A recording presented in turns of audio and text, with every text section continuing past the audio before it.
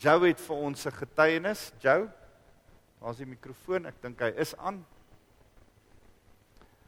So, kom ons begin met Joe se getuienis.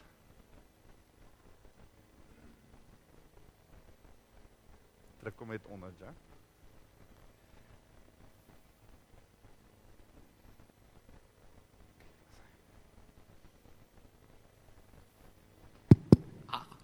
Good morning.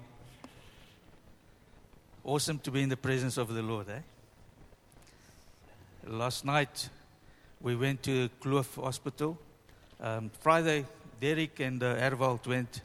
A guy had a fungus in one of the heart chambers. And then other things started going wrong. But the Lord touched him. Yesterday, we went there. And he's in an induced coma. All the vital signs are perfect. He's just in an induced coma.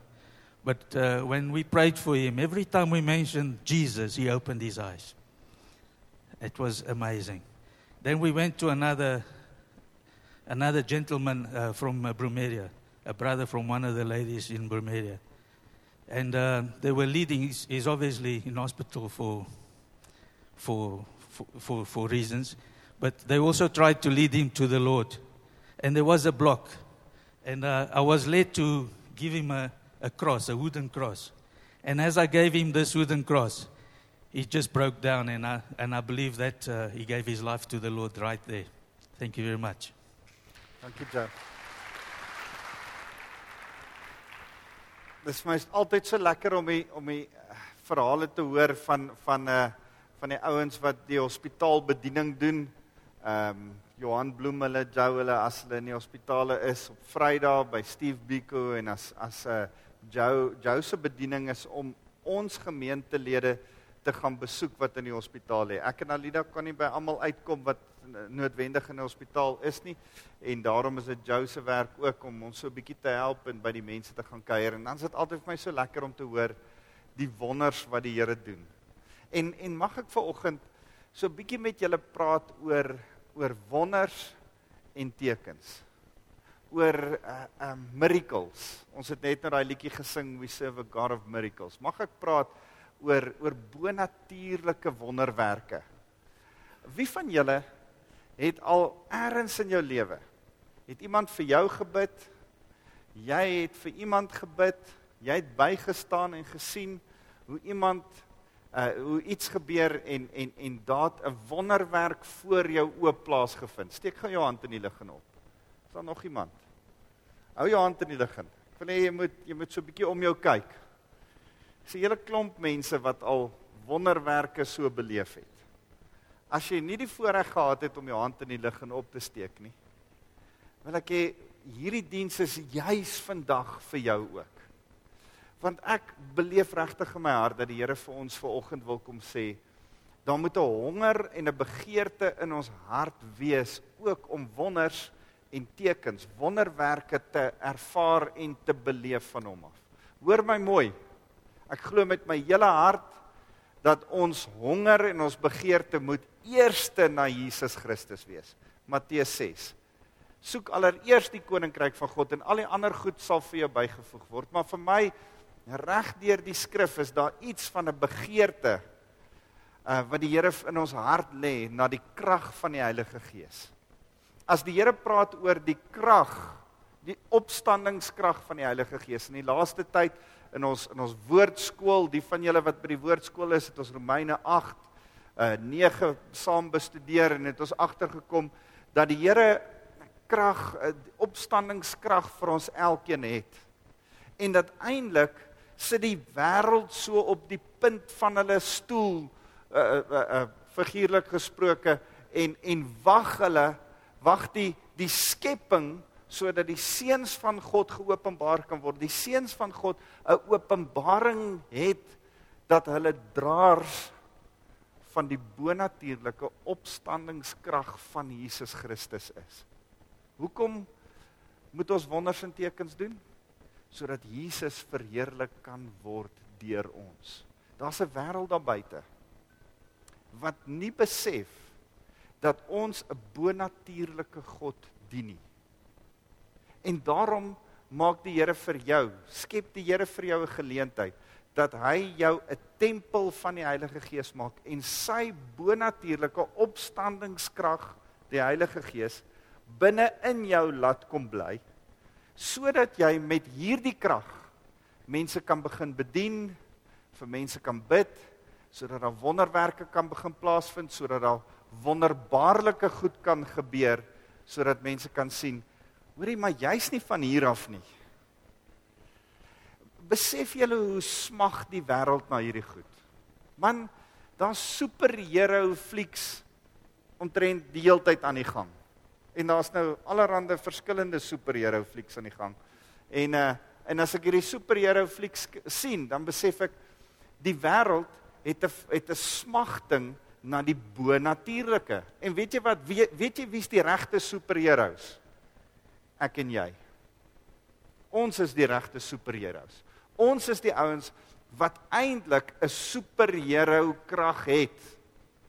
Ons kan nie vinniger hardloop of verder spring of deur mure kyk of allerhande snaaks. Ons het 'n bonatuurlike krag. Ons het 'n beter krag as al daai kragte. Weet jy wat's daai krag?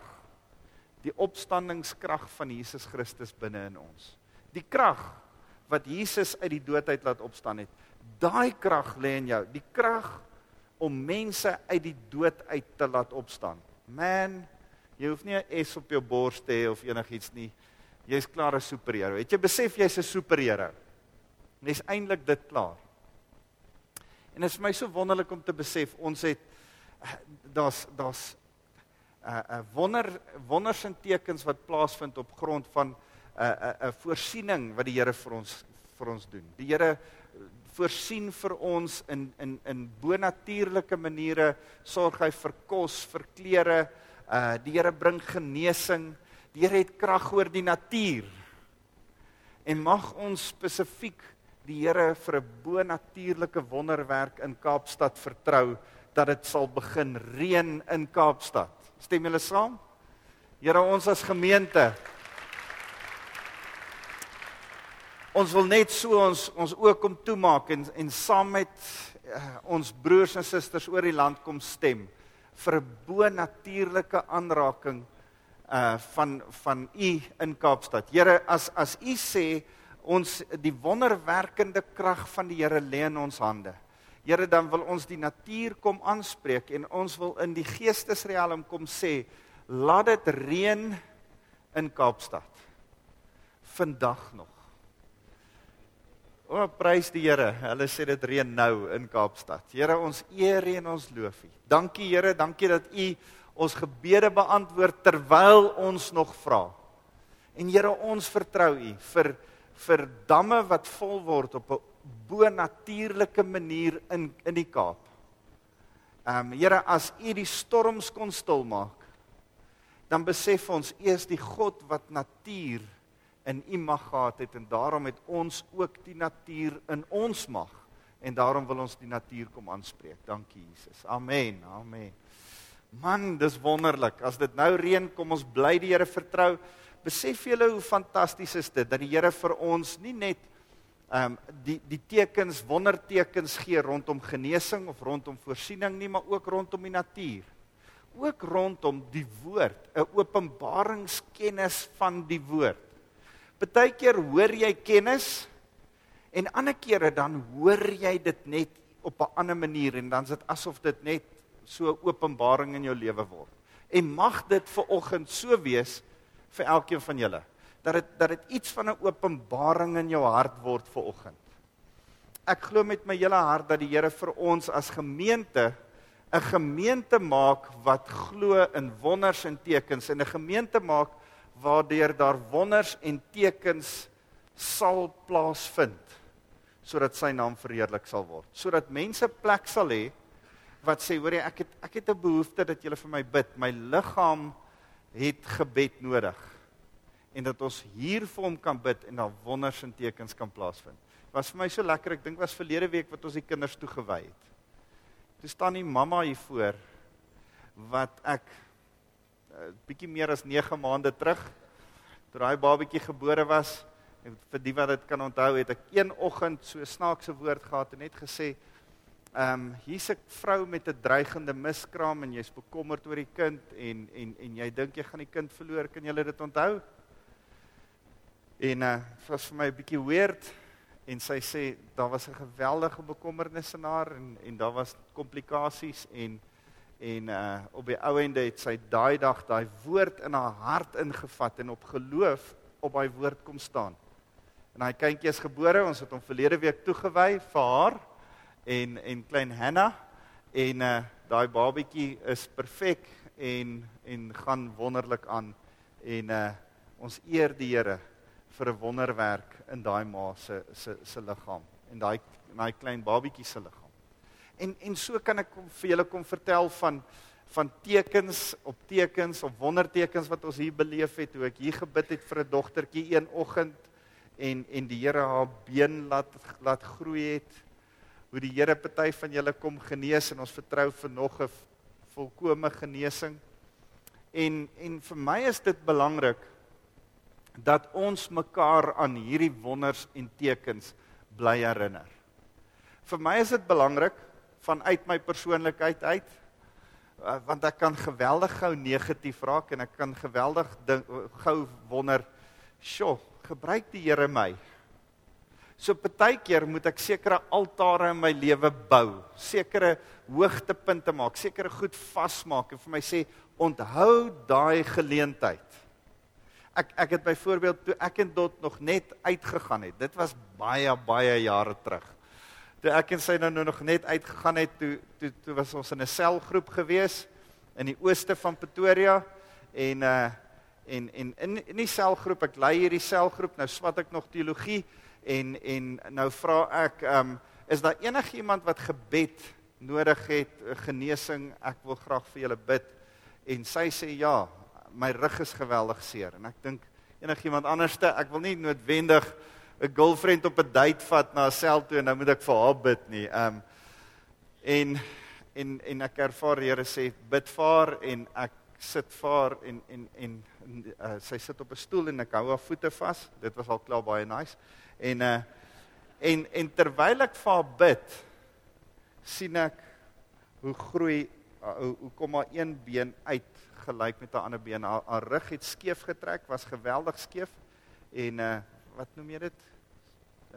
As jou rug so erg skeef is, daai skoliose, dankie, dit help om 'n dokter te hê in die gehoor. En van daar af trek haar rug reg, en tot vandag toe het sy nie meer daarmee probleme nie. En ek eer die Here vir dit. Dis sulke highlights in my lewe wat ek vir myself moet vasmaak. Ek onthou 'n keer toe ek in Zimbabwe was en ek die Here vertrou en hier sit 'n hele klomp pastore voor my en ek moet hulle bedien. Ek het 'n gemeentetjie in Rusape wat ek gereeld gaan voorbedien en terwyl ek by Pastor Moenje in daai gemeente sit, ervaar ek dat die Here sê ek moet vir hierdie een blinde man bid en ek bid vir hom en hy word gesond en hy kan ewe skielik sien. 'n Ou oomie wat ewe skielik heeltemal weer kan sien. En ek eer die Here dat hy 'n wonderwerk daai dag gedoen het. En dis sulke goed wat ek vir myself moet kom onthou, om vir myself te sê, die Here kan jou gebruik. Want partykeer kan die duiwel vir ons kom sê, nee, wag, dan gebeur nie wonders en tekens deur jou bediening, of deur jou lewe, of deur jou werk nie. En dan moet jy sê, nee, wag, daar is bediening. En hierdie week, in my stilte tyd, lees ek hierdie interessante gedeelte in Joshua. In Joshua 22, en julle huiswerke is gaan lees Joshua hoofstuk 22, vers 1 tot 34, daai hele hoofstuk, gaan lees hom gerus. Dis 'n geweldige interessante hoofstuk. Dis 'n hoofstuk waar daar amper burgeroorlog in Israel plaasvind. Joshua het nou net die hele Kanaan ingeneem. Daar's 3 volke, 2 en 'n halwe stamme. Reuben, Gad en die halwe stam van Manasse. Hulle wil aan die ooste kant van die Jordaanrivier bly. En dan sê Joshua, dis reg, ek sal julle die grond aan die ooste kant van die Jordaanrivier gee op een voorwaarde, julle trek deur die Jordaanrivier, julle veg saam met die res van die volk die Kanaaniete, en as ons eers almal van hulle, of min of meer almal van hulle verdryf het, dan kan julle teruggaan. Hulle sê, dis reg so, hulle kom, hulle hou die oorlog saam met die volk, saam met Caleb, saam met Joshua en die volk, en hulle verdryf min of meer al die Kanaaniete, en toe hulle taak klaar is, aan die einde van die boek van Joshua, kom hulle, en hulle gaan terug na hulle land oos van Jordaan. En toe hierdie 2,5 stamme op die grens kom, by die Jordaanrivier kom, bou hulle 'n klipaltaar. Dit is my altyd so mooi, die beeld van 'n klipaltaar. Die Here sê altyd, moenie gekapte klip gebruik nie, gebruik ongekapte klip. Hoekom? Want ek en jy, se geloof is ongekapte klippe. Ek en jy kan niks kap of werk aan ons geloof nie. Ons word deur genade alleen gered. En dis die simboliek van ongekapte klippe.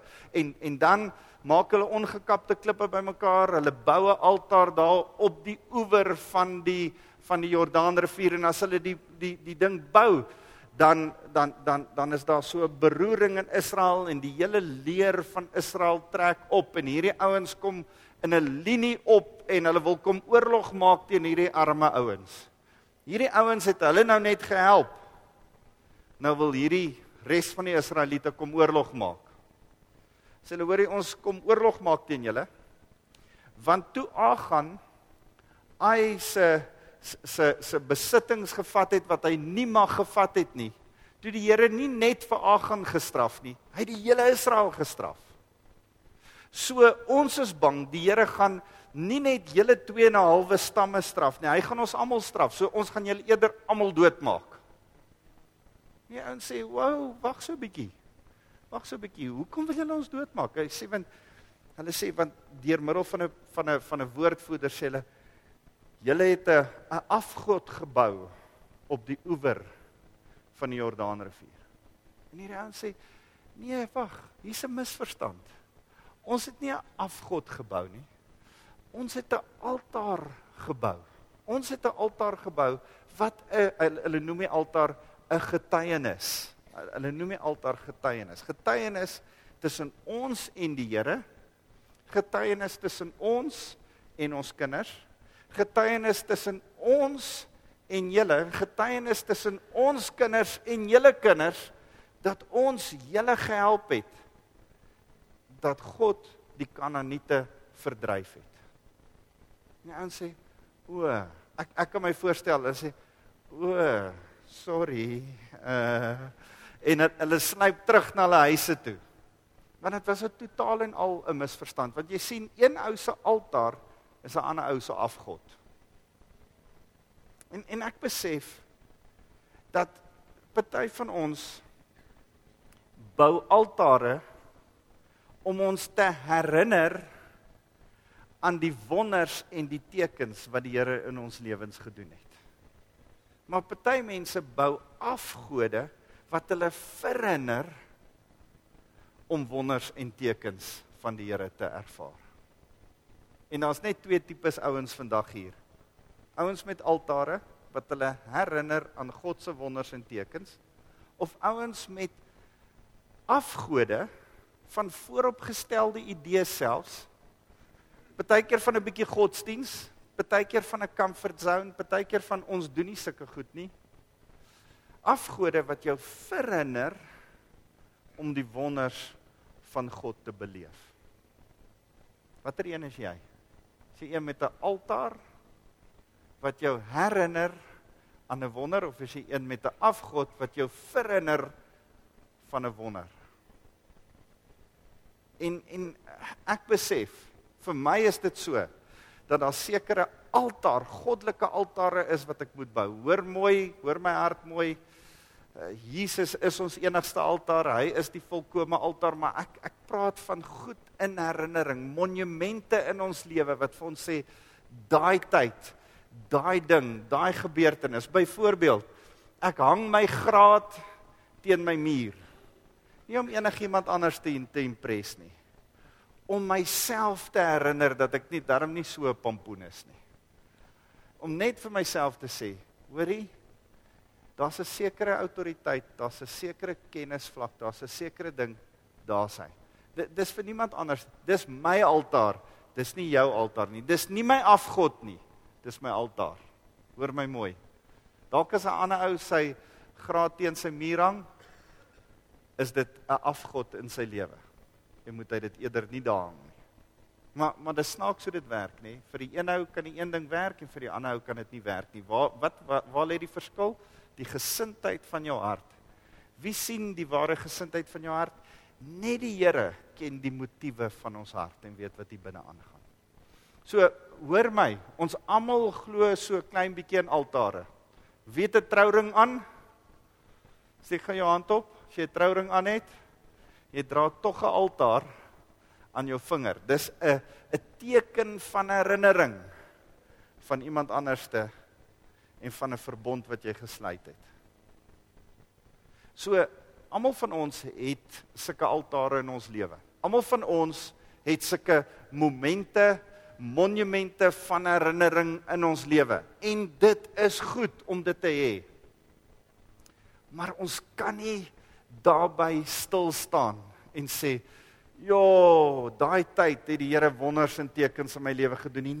Nee. Daar moet 'n honger wees om voortdurend wonders en tekens. Dis goed om dit te onthou, maar daar moet 'n honger wees vir nuwe wonders en tekens in jou lewe. Vir my, ek het 'n geweldige begeerte en 'n geweldige verwagting dat 2018 'n jaar gaan wees waarin ons wonders en tekens van die Here gaan ervaar. Ek ervaar dat hier mense gaan wees wat bonatuurlik genees gaan word. Ek ervaar dat die Here bonatuurlik gaan voorsien in hierdie gemeente. Ek ervaar dat hier profetiese woord gaan wees. Ek ervaar dat hier 'n klomp goed gaan gebeur wat die wêreld daar buite wat smag na krag, dis so mooi in 1 Korintiërs 4 vers 20 sê hy die evangelie van Jesus Christus, die goeie nuus van Jesus, is nie 'n evangelie van woorde nie, maar van krag. Is dit nie mooi nie? Daai ding gryp my altyd so aan. Hoorie, ons kan mooi woorde praat, dis fyn. Ons kan baie dinge leer uit woorde uit, maar daar's iets anderste in die krag van die Heilige Gees, wat mense aantrek, wat mense aanlok, en wat mense se lewens verander as hulle die teenwoordigheid van die Here smaak. Ek hoor in die laaste tyd so baie die woord salwing. Ek soek iemand met salwing. En ek begin eerlikwaar en opreg vra, Here, wat beteken dit as ons met ons Christianies, besef julle ons praat baie keer ons eie taal. Ons praat so 'n bietjie Christianies in die kerk. Daai broer het salwing, en as die gees van die Here begin, en weet jy wat, baie keer dan verloor ons die wêreld as ons begin Christianies praat. Is julle met my? En ek wil vir jou sê, een van my begeertes is, wat ek vir die Here eendag gesê het, is ek wil nie Christianies praat nie. Ek wil nie snaakse Christentaaltjies en Christen goedjies praat, wat die wêreld na my kyk en sê, hoor hierdie ou praat weird. Ek wil relevant wees. Ek wil 'n relevante manier met mense mee kan kommunikeer. En een van die goed wat vir my geweldig belangrik is om te sê, goed, wat is salwing? Salwing is waar die krag van die Here deur middel van jou bediening ander mense bedien sodat Christus verheerlik kan word. Die Here gebruik jou talente, die Here gebruik jou gawes, en deur jou talente en gawes, vat hy wat natuurlik is en hy gebruik dit, en hy sit selfs die bonatuurlike by, sodat hy daardeur verheerlik kan word en ander mense na hom toe aangelok kan word. En dis waarvoor ons daar is. Blaai gou saam met my na hierdie interessante gedeelte wat ons teksvers is vir vandag, en ek wil hierdie hele hoofstuk saam met julle deur gaan vinnig. Dis 2 Korintiërs hoofstuk 13 vers 1 tot 13. Kan ek vinnig dit saam met julle lees? Hy sê, dit is die 3de keer dat ek nou na julle toe kom, in die mond van 2 of 3 getuies staan elke saak vas. Terwyl ek dit lees, wil ek vir julle sê, Dis die 3de jaar waarin ek ingaan saam met julle. Ek is nou al so 2 jaar hier, ek gaan 'n 3de jaar saam met julle in, uit die mond van 2 of 3 getuies is dit vas. Dis vir my so mooi. Paulus haal nogal hierdie gedeelte uit Deuteronomium gereeld aan. As daar 'n aanklag kom, sê hy teen 'n ouderling of 'n ou wat 'n senior posisie in die kerk het, en daar's nie 2 of 3 getuienis nie, moenie na so 'n aanklag luister nie. Paulus hou van hierdie ding van 2 of 3 getuies maak 'n ding vas. En hy's ook besig om vir hierdie ouens te sê, luister, ek praat met julle met autoriteit. Ek is nie besig om net vir julle hier van die kant af ietsie te sê nie. Ek is deel van julle, daarom kan ek dit sê. En vanoggend wil ek vir julle dieselfde kom sê, ek is deel van julle, daarom luister wat die Here vir julle wil sê. En dan sê hy, ek het dit vroeër gesê toe ek julle 2de keer besoek het, en ek herhaal dit nou weer terwyl ek nog afwesig is. Ek sê dit vir die wat al vroeër sonde gedoen het en ook vir die ander. As ek nou weer kom, sal ek niemand ontsien nie. Paulus was nog op 'n tydjie kwaai met die gemeente van Korinte. Op 'n stadium sê hy, as ek kom, gaan ek vir julle kom pak slaag gee. Hy sê dit so. Hy het 3 briewe geskryf, waarvan ons net die eerste en die laaste een het. Die middelste een, dink ek, was hy te kwaai. Hulle het eerder daai een gesensor. En vers 3 sê, julle soek mos en beywer dat Christus deur my praat. In werklikheid is hy nie swak nie, maar betoon hy hom kragtig teenoor julle. Want al is hy gekruisig in menslike swakheid, leef hy uit die krag van God. Is dit nie mooi nie? Al is Jesus gekruisig in menslike swakheid, leef hy. Hy is nie dood nie. Hy leef want hy het opgestaan. En hy leef vanuit watter krag? Die opstandingskrag. Hy leef vanuit die krag van God. En weet jy wat? Ek en jy het Christus in ons leef ook in hy krag. Hoor wat sê hy verder. Want ons is swak saam met hom. Paulus praat van homself. Ons is swak saam met hom. Maar ons sal ook saam met hom uit die krag van God lewe. Dit sal duidelik blyk wanneer ons by julle is. Paulus sê, ons is nie besig om net in ons swakheid te lewe nie. Ons het die opstandingskrag. Galasiërs 2 vers 20 is nie meer ek wat leef nie, maar Christus wat binne in my leef. Christus, die opgestane Here, die een wat die dood oorwin het, wat nou binne in my leef. Maak gou so. Hier binne bly 'n opgestane God wat die dood oorwin het. Besef jy dit? Ek wil hê dit moet so 'n bietjie klik hier binne in jou. Dat iemand wat opgestaan het uit die dood uit, kom kies het om binne in jou te kom bly. Mag jy dit vandag vasmaak in jou hart. Daar bly 'n wonderwerkende krag van God binne in jou. Die God wat alles geskaap het, die God wat die dood oorwin het, die God wat mense genees het en die natuur stil gemaak het, bly binne in jou. As dit binne in jou bly, kan dit ook deur jou werk. Hoor wat sê hy? Hy sê, ondersoek julleself. En as Paulus dit vir die gemeente van Korinte sê, mag ons dit ook dan vandag vir mekaar sê. Lewende Woord Centurion, ondersoek jouself. Jy as individu, ondersoek jouself. Hy sê, ondersoek julleself of julle in 'n egte geloofsverhouding met Christus staan. Toets julleself, sê hy weer. Hy sê, kom ons staan net so bietjie stil en sê vir mekaar, wat gaan in jou lewe aan? Is daar 'n krag in jou lewe op die oomblik? Ondersoek jouself. Wat is die goed wat krag uit ons lewe uitneem? Wat ons ontneem eintlik van die vrymoedigheid om die krag van die Here deur ons te laat werk. Want as Christus, die bonatuurlike krag van die Here binne in ons bly, kan hy ter enige tyd deur ons werk. Stem jy saam? Dis logies, nê? Nee. Maar die Heilige Gees wat in jou is 'n gentleman. Hy gaan nie werk as jy hom nie toelaat nie. Goed? So daar's sekere goed wat hom verhinder om deur jou kragtig met wonders en tekens te werk. Wat verhinder hom? Die eerste een is ongeloof. As jy nie glo nie, en Paulus, in Jesus se tyd, is die disippels, moet hulle bid, en dan sien hulle wonders en tekens gebeur, en soos wat hulle geestelik groei, dan hak hulle een of ander tyd vas. En dis met my en jou ook so. Dalk, in die begin van jou Christenskap, is dit makliker om vir iemand te bid, en ervaar jy hoe maklik dit is, en dan later van tyd, dan raak dit so 'n bietjie moeiliker, want die Here wil hê dat jy moet ontwikkel in jou verhouding met hom.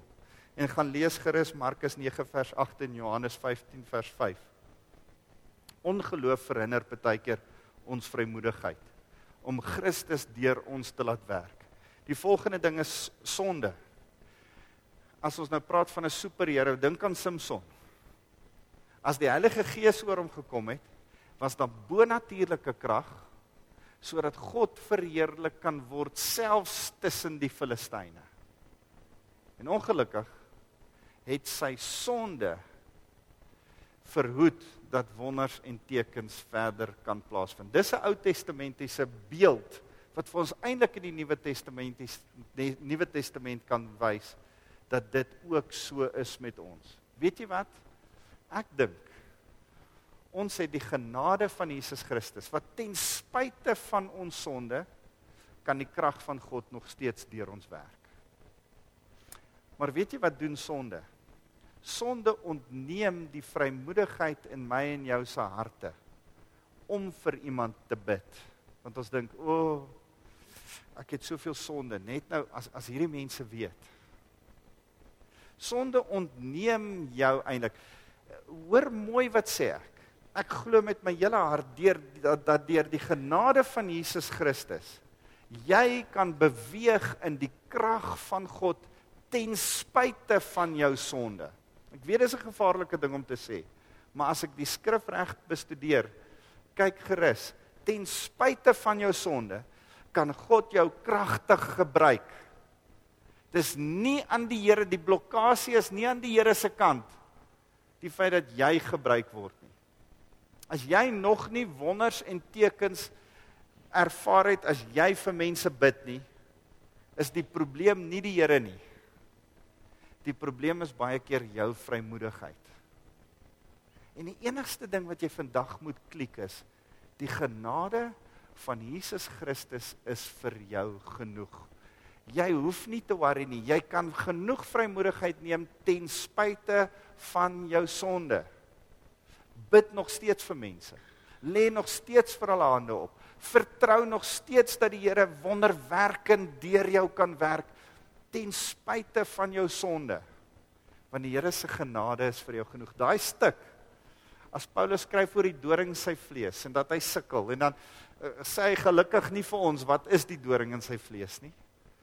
Want ek dink, elkeen van ons sit met 'n doring in ons vlees.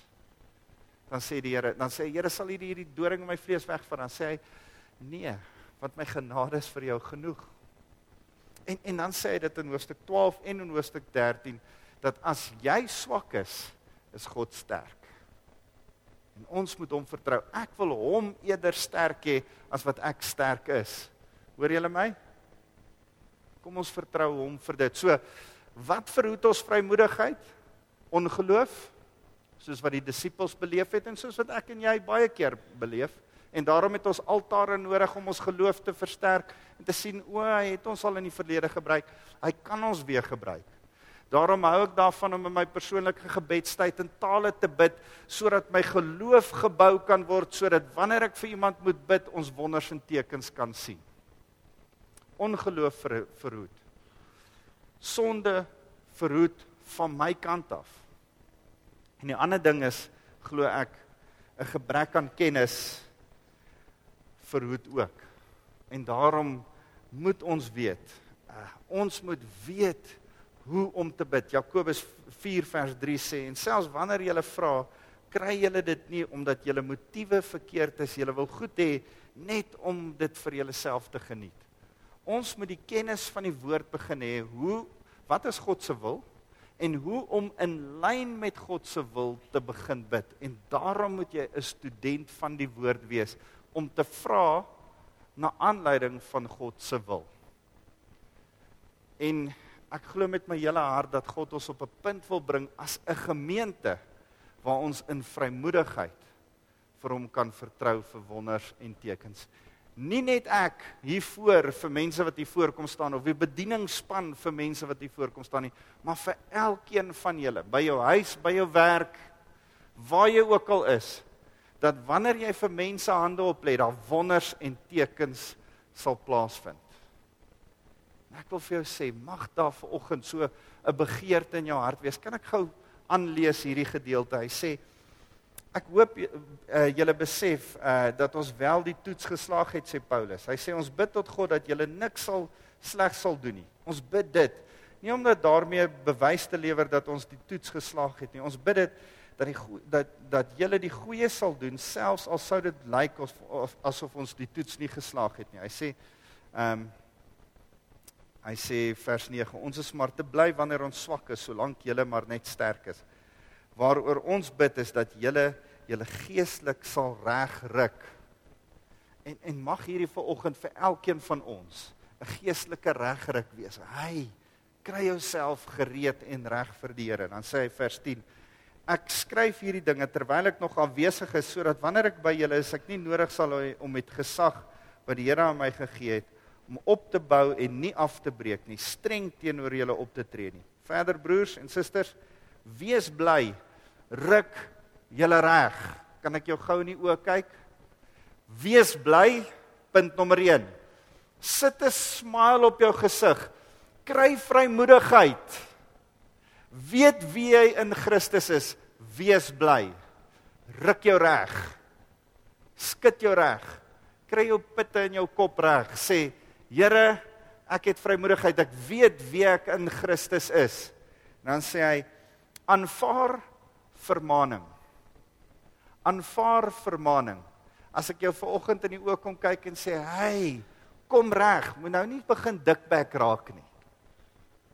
Moenie begin fyngevoelig raak nie. Paulus sê, aanvaar vermaning. En dan is dit so mooi, hy sê, wees eengesind, leef in vrede. Sorg dat daar vrede is tussen jou en ander mense, sorg dat daar vrede is tussen jou en God, sorg dat daar vrede is in jou hart oor jouself. Dan sê hy, en die God wat van liefde en vrede sal by julle bly. Groet mekaar met die soen van Christelike liefde. Ek dink ons vertaling is gee mekaar 'n goeie drukkie. Prys die Here, ons hoef mekaar nie meer te soen nie. En dan sê hy, al God se mense stuur aan julle groete. Mag die genade van die Here Jesus Christus en die liefde van God en die gemeenskap van die Heilige Gees met julle almal wees. En mag ek vanoggend net so vir jou kom sê, sy genade is vir jou genoeg. Hy wil deur jou werk met krag, nie net met woorde nie, nie net met goeie karakter nie, dit ook. Hy wil jou kom uitsorteer. Hy wil jou lewe reg kom kry, maar hy wil jou lewe reg kry vir 'n rede, want hy wil kragtig, bonatuurlik kragtig deur jou kom leef, sodat die wêreld aangetrokke kan wees tot Christus deur middel van die wonders wat jy doen as jy vir hulle bid. En daarom wil ek jou kom vra, is jy reg vir dit?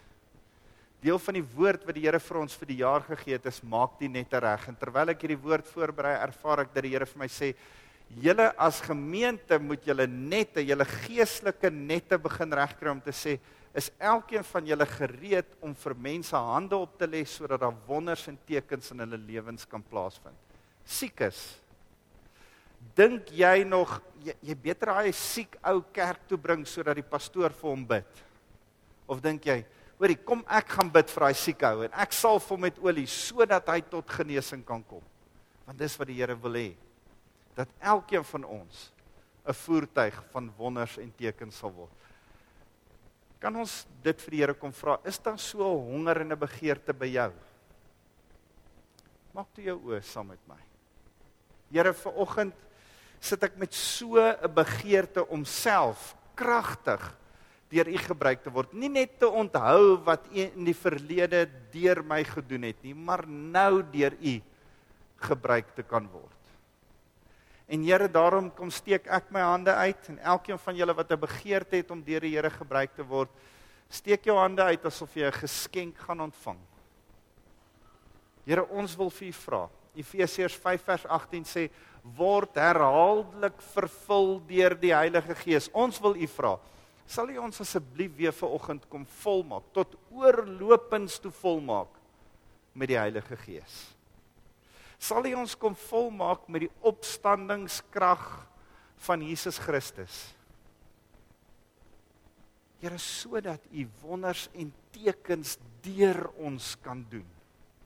Sodat ons hande op mense kan lê en hulle tot genesing kan kom. Here, sodat ons die tekens wat in Handelinge gebeur het, kan ervaar as ons bid, en mense dan op grond van dit tot geloof kan kom en by Jesus kan uitkom. Here, skep in ons gemeente 'n afwagting. Here, maar skep ook dan in ons harte 'n gereedheid om te sê, Here, al gaan dit 'n bietjie weird wees, ten spyte van weird, ten spyte van dinge wat gebeur, verwelkom ons die verlore wêreld daar buite en sê ons, Here, hulle is welkom in die kerk. Dis juist die mense vir wie ons wil bid. Here, dat wanneer ons u vertrou dat daar bonatuurlike wonders en tekens plaasvind en demone begin manifesteer en mense begin rondhardloop want hulle kan die eerste keer weer hulle bene gebruik. Here, dat nie een van ons 'n bietjie uitgefreak sal voel of weird sal voel nie. En nou is dit vir ons so bietjie buite ons comfort zone, dat ons sal sê, Here, ons loof u, want u doen wonders in ons kerk. Here, daarom kom stel ons onsself elkeen beskikbaar in hierdie Kerstyd, om te sê, Here, gebruik my hande, om op mense te lê, en vir mense te bid. Wys my, skep vir my geleentheid, waar ek vir mense kan bid, en wonders en tekens sal sien gebeur. Ons loof u naam, Jesus. Dankie, Here. Amen. Amen. Ek wil jou regtig uitdaag.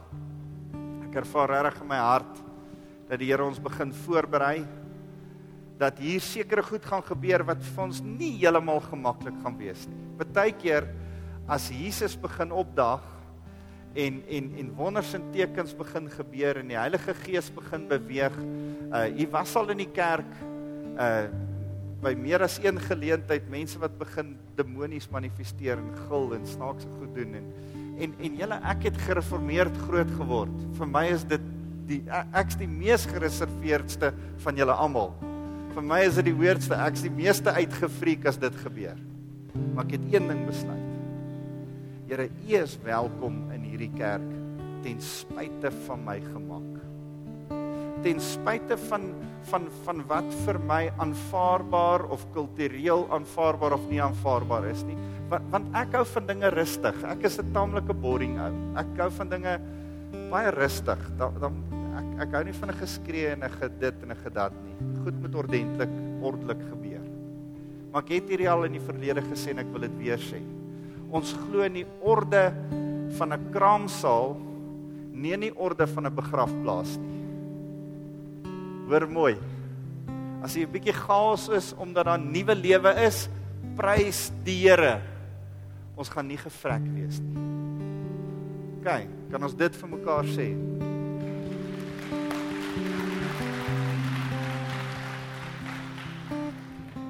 Nou wil ek vir jou sê, daar gaan goed gebeur in die volgende jaar, wat vir jou partykeer totaal en al ongemaklik gaan laat. Sal jy sê, Heilige Gees, beweeg soos wat u wil, nie soos wat ek wil. Is dit alright met jou? Jy kan verseker wees, dat gaan goed gebeur, wat my ook ongemaklik gaan laat. Maar ek vertrou die Here, dat hy meer welkom is in hierdie kerk, as wat ek en jy is. Want jy sien, as die wêreld daar buite, wat siek is, wat demonies besete is, wat verlore is, regtig in die kerk gaan inkom, gaan ons weird and wonderful mense hier kry, wat ons moet begin bedien, vir hulle lief wees, hier gaan snaakse dinge gebeur, en ons gaan vir die Here sê, Here, dis hoekom ons hier is. ons vanoggend net so as 'n teken dat ons in is vir dit met die Here. Saam nagmaal gebruik. En vir die Here sê, Here, as ons afsluit en saam nagmaal gebruik, sê ons as gemeente, ons maak 'n commitment aan U. Ons is nie 'n klomp sissies nie. Ons gaan taaf wees, ons gaan deurdruk, ons gaan snaakse goed ook voor daar wees. Ons gaan daar wees om ongeredde mense te bedien met die liefde van Jesus. Ons is committed. Ons is 'n gemeente saam wat in eenheid en in vrede saam staan. En Here, dis kom ons nagmaal saam.